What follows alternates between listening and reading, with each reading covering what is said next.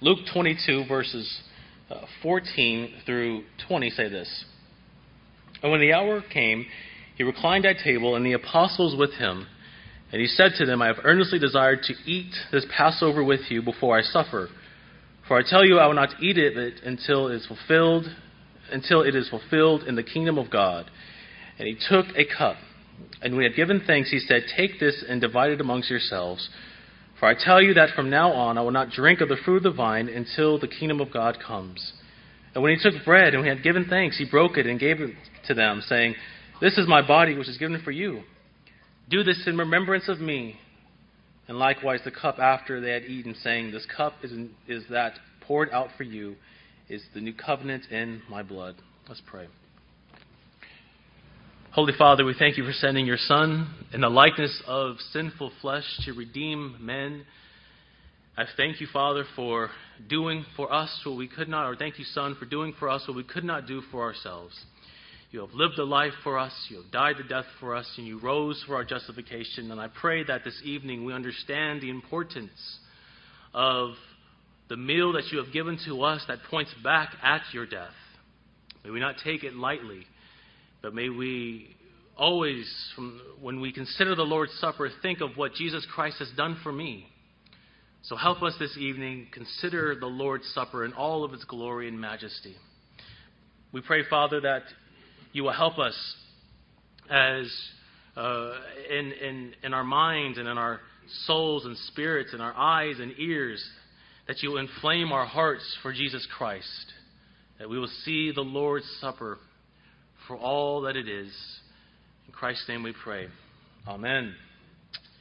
Well, we want to, if you were here last evening, Pastor Antonio preached a lesson on the nature of the Lord's Supper.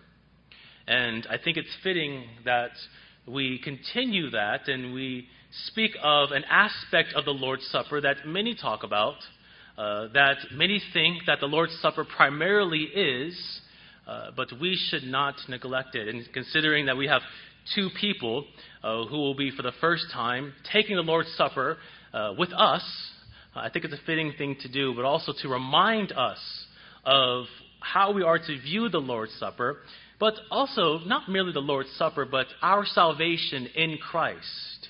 You see, we can't just view the Lord's Supper and the glory of the Lord's Supper without first and foremost viewing the glory and the beauty and the majesty of our salvation in Christ. So, if someone was to ask you, how would you define the Lord's Supper? Or rather, how do you view the Lord's Supper? How do you see the Lord's Supper? The Lord's Supper is an earthly encounter with the heavenly Christ, said the Puritans. An earthly encounter with the heavenly Christ. At the Lord's Supper, Jesus Christ, through the Spirit, meets with his people. He comes in the midst of his people. And how great of a advantage that is for us. And how glorious is that? Where Jesus Christ meets with us when we gather. He meets with us when the Word of God is proclaimed rightly. And he meets with us when we rightly administer the Lord's Supper. So, if one was to ask, do you mean that Jesus Christ is in our midst? Well, not physically, but spiritually.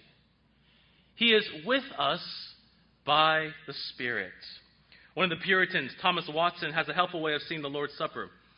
Thomas Watson viewed the Lord's Supper as a visible sermon, a mirror in which to gaze on the sufferings and death of Jesus Christ. Meaning, when you behold and look at the elements of the supper, you are gazing upon the sufferings and the death of Jesus Christ. Watson would say, God, to help our faith, does not only give us an audible word, but a visible sign. All of us need some sort of illustration, do we not? In order for us to see things clearly. Many of us learn that type of way. Draw something out for me so I can understand it better. Well, what God has done for us in Christ is he hasn't drawn out the death and the sufferings of his Son, but rather he has given to us physical elements that we can see, we can smell, we can touch, and we can taste in order for us to see the sufferings and death of Jesus Christ. Watson couldn't be more correct. The Lord's Supper points to many truths of the Christian life, does it not? And the first truth that the Lord's Supper points to is the death of Jesus Christ. The death of Jesus Christ. And as we come to the supper tonight, saints, we are to remember something from the past. We are to remember something from the past. You might have heard the story before, but when I was in Washington, D.C., I saw many things, many buildings, many monuments that pointed to something from the past. The visible signs of the bread and of the cup connects us to over 2,000 years ago and reminds us of the sacrifice of our Lord and Savior, Jesus Christ, on the cross at Calvary. Jesus says in Luke 22:19 and 20, and he took bread, and when he had given thanks, he broke it and gave it to them, saying, "This is my body, which is given for you. Do this in remembrance of me." Christ says that we are to remember something when we behold the elements of the Lord's Supper. And this theme of remembrance is not something that's new to the mind of Christ or to the New Testament. But this theme of remembrance plays a big role in the Old Testament. We see after the flood, God tells Noah that the rainbow is the covenant sign, in which he will not cover the whole earth in judgment and water again. And each time the sign of the rainbow appears, the covenant is to be remembered. We are to remember the covenant that God has made with mankind, that he will not destroy the earth by water. This is what is said in Genesis 9, verses 16 and 17. And when the bow is in the clouds, I will see it and remember the everlasting covenant between God and every living creature on the flesh that is on the earth. The covenantal sign of the rainbow reassures us of God's promises that still apply today. We see this theme of remembrance in the relationship between God and Israel. The Passover meal was to be a memorial meal that pointed to the Israelites back to their redemption out of bondage and slavery. Every year, the Israelites would participate in this meal to remember the God who saved them. This is what God says in Exodus 12:20. "This day shall be for you a memorial day, and you shall keep it as a feast to the Lord throughout your generations, as a statute forever. You shall keep it as a feast." Another memorial that we see in the Old Covenant is the Sabbath. The Sabbath each Saturday was to remind the people that God had brought them out of the land of Egypt. And this remembrance is what Christ calls us to participate in each time we come to the Lord's table.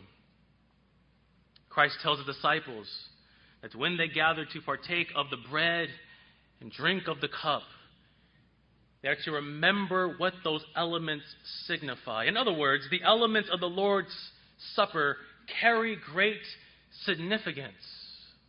It doesn't matter what the juice or the wine tastes like.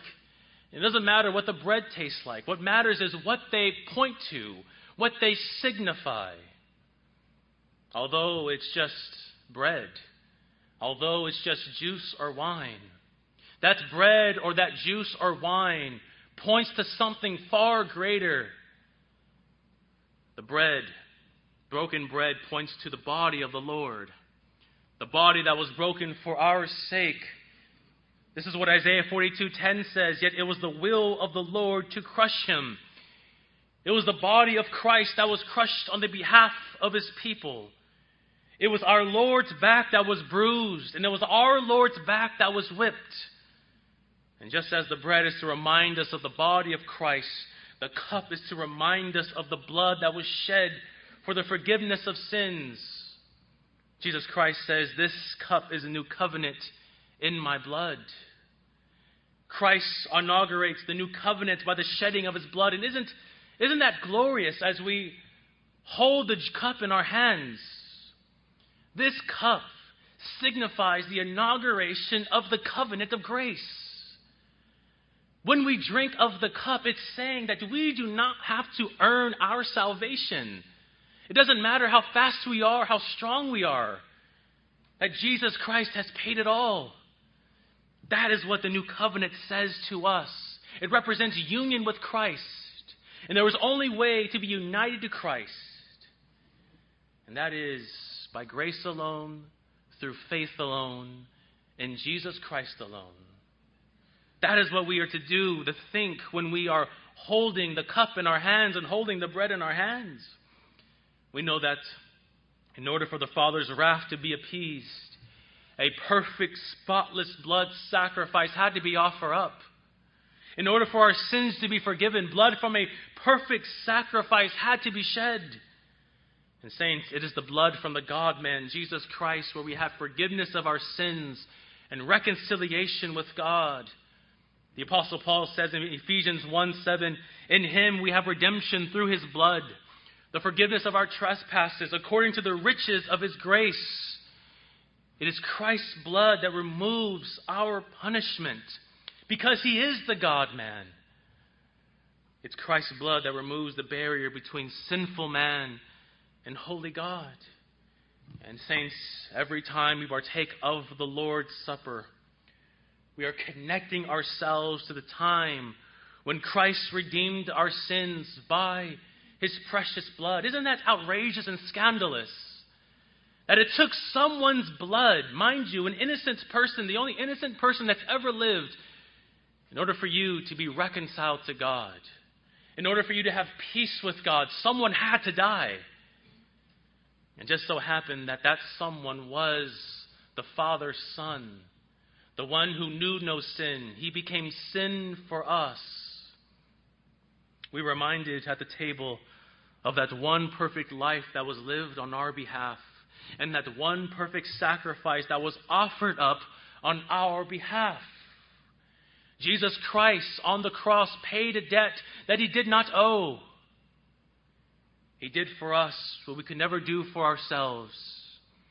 The Lord's Supper, first and foremost, is a memorial. The elements of the supper are a picture in which we are to remember what God has done to save us from his wrath. You see, friends, when God saves us, he's not saving us primarily from hell. He's saving us from himself. God saves us from himself. He saves us from his righteous judgment. And for him to save us from his righteous judgment means that he's saving us from his righteous anger and righteous mercy and righteous wrath. Friends, you do understand that you in and of yourself cannot die for yourself. Even if you lived a life of complete obedience to God, not even in 10,000 lifetimes, if you died 10,000 times, would you properly and correctly and perfectly take away your own sin? But Jesus Christ does, because he is truly God and he's truly man. The Lord commands us to remember. But what does it mean for us to remember at the Lord's table? The Puritan John Flavel distinguishes between two types of remembering. The first is speculative and transient, and the second is affectionate and permanent. He says, quote, a speculative remembrance is only to call to mind the history of such a person and his sufferings, that Christ was once put to death in the flesh.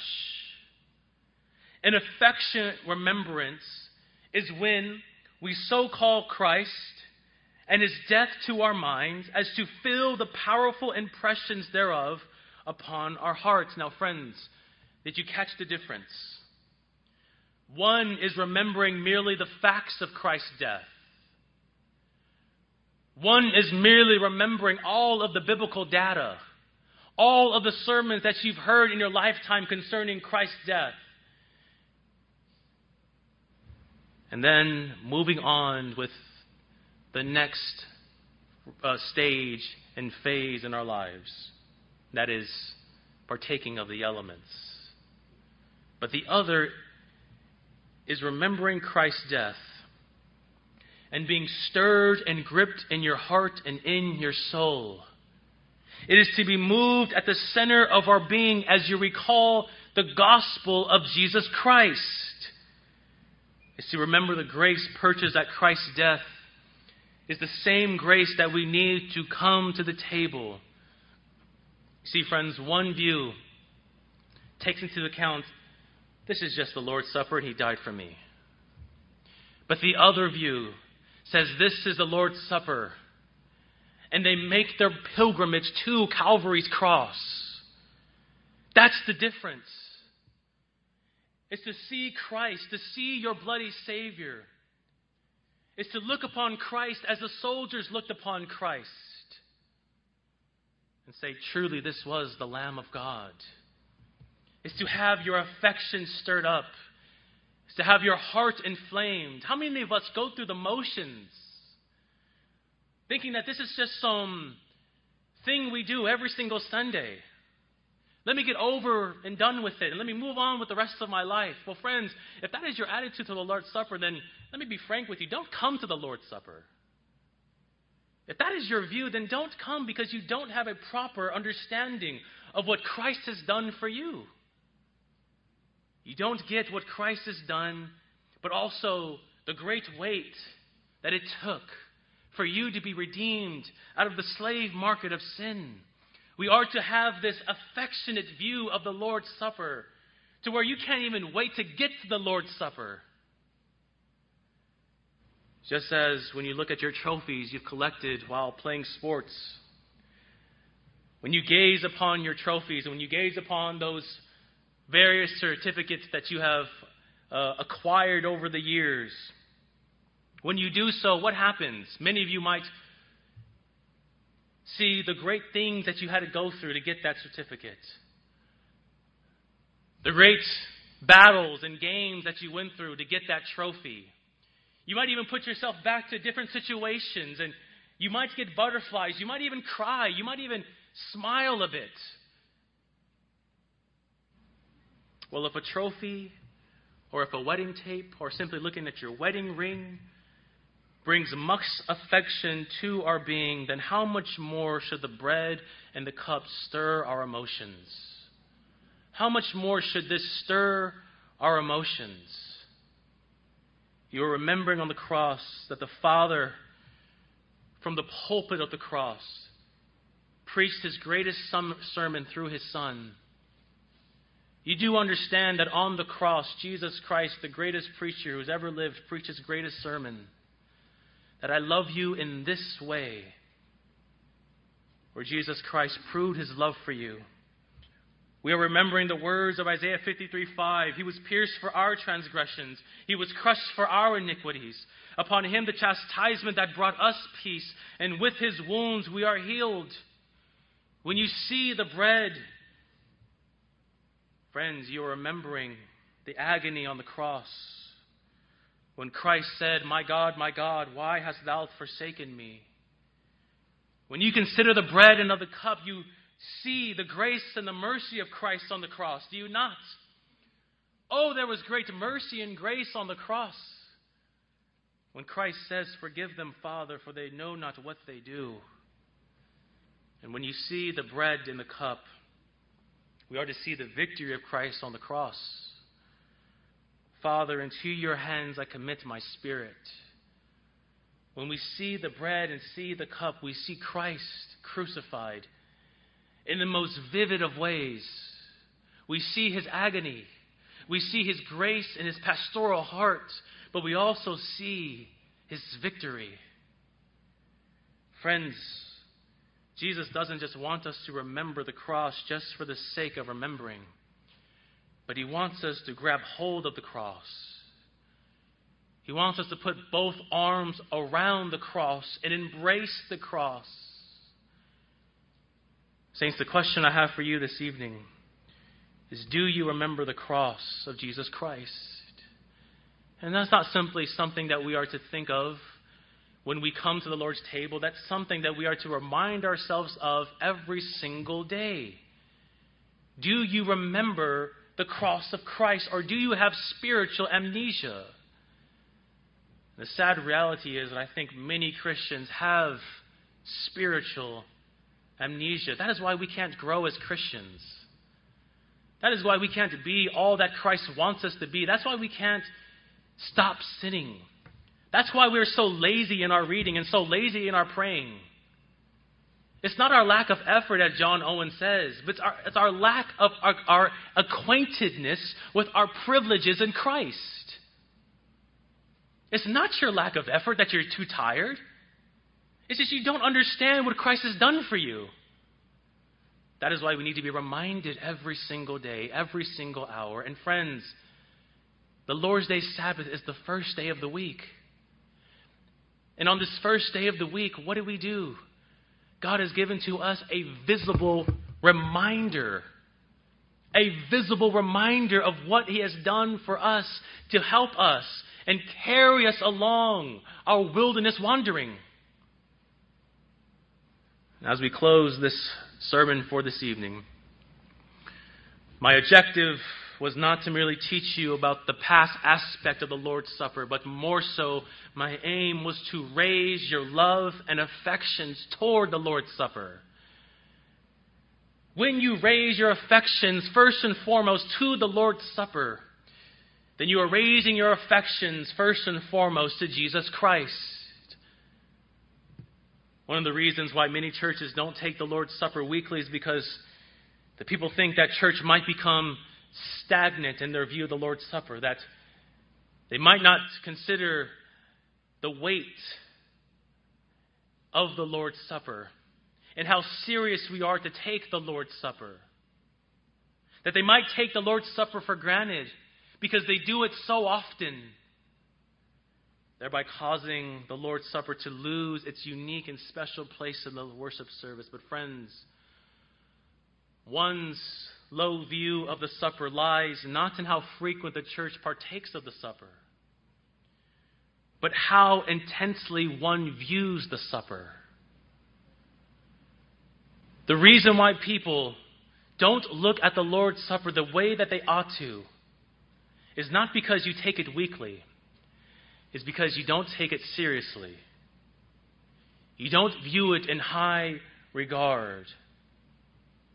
The Puritan John Owen was right when he said that one reason why we so little value the ordinance of the Lord's Supper and profit so little by it may be because we understand so little of the nature of that special communion with Christ which we have therein.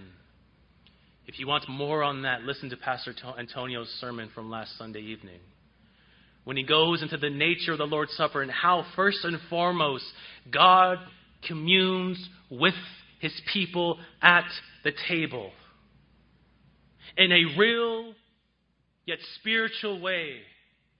God is working on you, Christian. That is why when someone tells me, what do I need to do in order for me to read more, to pray more, to stop sinning? The first thing I might tell them is, observe the Lord's Supper. Take hold of the Lord's Supper. Grab every aspect of the Lord's Supper. For the Lord's Supper is the sweetest meal for the Christian, is it not? It is where we meet with our Christ and eat of His flesh and drink of His blood. It's God's covenantal sign and seal to you, Christian. At the Lord's table, God says to us, if you want to know what God says to us, how God communes with us, and if He was to speak what He tells us, He says, you are my people. And when we partake of the supper, we are answering back to God, you are my God. That is what we do at the table. And that's what we are to think about when we consider the Lord's Supper. That the Lord's Supper is not just this average meal that we do. It's more serious than that Thanksgiving meal that if you were to miss, your mama would be all over you. It's more serious than that Christmas dinner that your family or job does every single year. It's more important than if the President of the United States was going to your house for dinner. Because Jesus Christ is in our midst. And we remember something far greater than what anyone in history has ever accomplished. We remember what Jesus Christ has done for us, and He has lived for us, but also He has died and suffered on our behalf. So friends, I hope now that when we consider the table, that we take serious the table. And the Apostle Paul says that we are to examine ourselves. And friends, how often do we just skip by that whole point of the Lord's Supper? That when the preacher says, examine yourself, you merely close your eyes for 20 seconds and do nothing. But friends, what we are to do is seriously consider our sin in Adam and how much Jesus Christ has paid for us. So friends, this evening I challenge you to examine yourself, but also I challenge you this evening to look at the Lord's Supper in a way that you never have before. I challenge you this evening to close your eyes, or however you do it, and march to Calvary's cross. And just sit there and think about every single thing that Christ has done for you. Every single privilege that you have in Christ. Adoption, glorification, justification. All of those privileges that Ephesians 1 tells us of. All of those gifts. Think of those. Then let's come in fellowship with our risen and ascended Lord.